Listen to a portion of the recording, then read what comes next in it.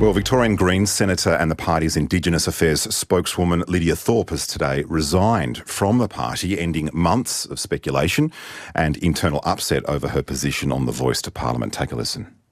There is a black sovereign movement out there that no one wants to listen to, so I'll be their voice. Now, Senator Thorpe has repeatedly questioned how the independent advisory body would interact with things like Aboriginal sovereignty and backed a treaty-first approach. Her resignation paves the way for the Greens to unanimously support the Yes campaign at this year's referendum. Greens leader Adam Bandt thanked Senator Thorpe for her contribution and said he was sad to see her go. I tried very hard to get Senator Thorpe to stay. I wanted her to stay. Felt that there is a place for her in the party. She's obviously come to a different view. I'm sad about that, but that's what she's decided. Well, The Guardian's Paul Karp joins me in the studio here to discuss pretty explosive sort of news today. It's certainly the talk of the building. You had the scoop on this today, Paul. It wasn't completely a surprise to you. Did Senator Thorpe give any indication that this would be her position, her move? Well, for months, she's been making public statements that are highly critical of the Voice, despite the fact that the Greens are committed to the Uluru Statement from the Heart and all three of its planks, which is Truth, Treaty and Voice, but they've put it in that order with Voice last. So she's been given a lot of leeway over months, but there's been internal tension that other members of her party room and also the voter base and the membership base of the Greens are in favour of the Voice. And today, at the start of a new parliamentary year, when the Greens needed to come up with their position, they're going to finalise it this week, it became too much for her. She said that she felt constrained in her advocacy and so she needed to quit the party and go to the crossbench. Obviously, this put the Greens in a really tricky position. Is there any suggestion that she would have been pushed? Well, Adam Bandt laid out the conditions that he'd offered her to stay under, and it was really to continue accommodating her difference of opinion on this. So she was more or less going to be the exception to the rule in the party's position. She was going to be able to hold the First Nations portfolio, and Adam Bandt would take carriage of the Voice, and she would be allowed to vote against the Voice in Parliament and to advocate against it if she wanted to, in the campaign. So a huge amount of leeway that was offered.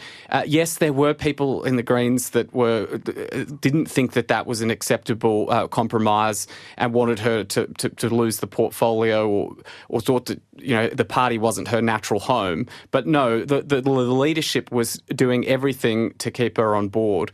But she still felt that because members of the Greens felt differently and that she needed to advocate black sovereignty best by being on the crossbench.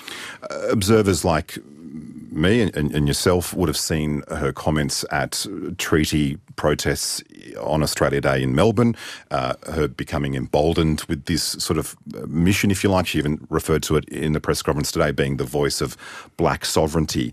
Now that she's free of constraints and able to make her views clear, how much should we read into where else this goes? She was careful to say in today's press conference, I haven't reached a final position on the Voice. Where could this go now she's unlaboured by the party position? Well, I think that she has to be careful that she's not sidelined in the Senate, because if she's if her position on this is too radical to stay in the Greens, then what common ground is she going to have with Labor and Anthony Albanese? I mean, she wrote to Mark Dreyfus asking for an explicit assurance that Indigenous sovereignty is recognised. And, Labor hasn't been willing to offer that when she was in the tent in the Greens. I don't think they'll be willing to offer that now that she's an independent crossbencher making the same demand. So I think that the risk that she runs is that she can have a clearer voice, but it's more easy to sideline her view.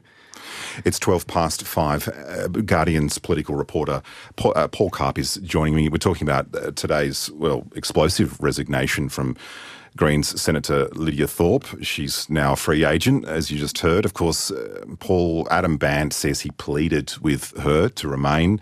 It seemed to reassure her and maintain all of her position within the party. But what does that say about his leadership, that he wasn't able to continue to keep her in the party? Well, it's not great that he's let this debate run for months where, if you were just a regular punter watching, it would look like the Greens are opposed to the Voice, even though it was just one of them in a party room of about 16, I think it is. So he's let this debate run. It's got some negative press for the Greens. The ultimate aim is to try and, keep the party together and not have any defections, and then Senator Thorpe quits to go to the crossbench anyway. So why did it have to wait until the start of 2023 for them to determine their position, which will be in favour of the Voice? They're meeting tonight to sign off on that. As soon as tonight. As soon as tonight. So like that, it was sort of all the complexity out of the Greens' position was removed. I mean, he and other MPs, Adam Bandt and other MPs, said that they were sad to see her go. How sad do you really think they are, politically speaking? I mean, this is not the first time Lydia Thorpe has been controversial. The ABC revealed last year she'd been in an undisclosed relationship with an ex-bikie boss while serving on a parliamentary committee that dealt precisely with organised crime. Does this not make their position on the Voice Parliament perfectly clear? And therefore the probability of the Yes campaign getting up even more stronger?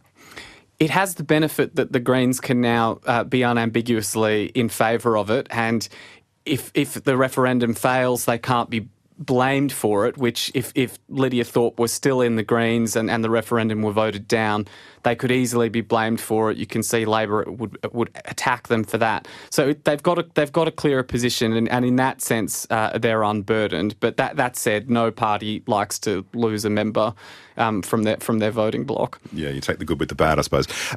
When it comes to the Albanese government's ability to negotiate directly with Lydia Thorpe, you mentioned that if she's too extreme for the Greens, then how are they going to find common ground? Is there anything in her new position that might persuade the Albanese government or the Yes campaign that sovereignty is more important than a constitutional voice? Well, the Albanese government has been clear that sovereignty is not affected by the Voice proposal. So I don't think they're going to offer anything beyond that, because it's just not part of the debate as far as they're concerned. And what Thorpe is asking for, explicit recognition in the bill that Indigenous sovereignty still exists, I think the government would be worried that would imperil the success of the Yes vote. So I don't think they'll give anything to her on that. It also just creates a whole new dynamic on every bill now. It's not Labor plus Greens plus one senator, maybe David Pocock. It's Labor plus Greens, and if Lydia Thorpe doesn't agree, Labor has to go looking for votes somewhere else. They need Pocock and the Jackie Lambie network. So it changes the dynamic of the Senate now, where all of the crossbenchers become more powerful, because it's possible they might be the tipping vote. Yeah, fascinating. Well, it's going to be interesting to see how this plays out, particularly as we arrive at the time of year when the Yes and No campaigns will announce precisely what is in their campaigns. Paul Karp is the political reporter with The Guardian. Appreciate you coming in. Thanks, Andy. And I should add, I did approach the Greens leader Adam Bandt, his deputy Marine Faruqi, and the party's leader in the Senate Larissa Waters. All were unavailable. Find more great ABC RN stories that take you beyond the headlines on the ABC Listen app.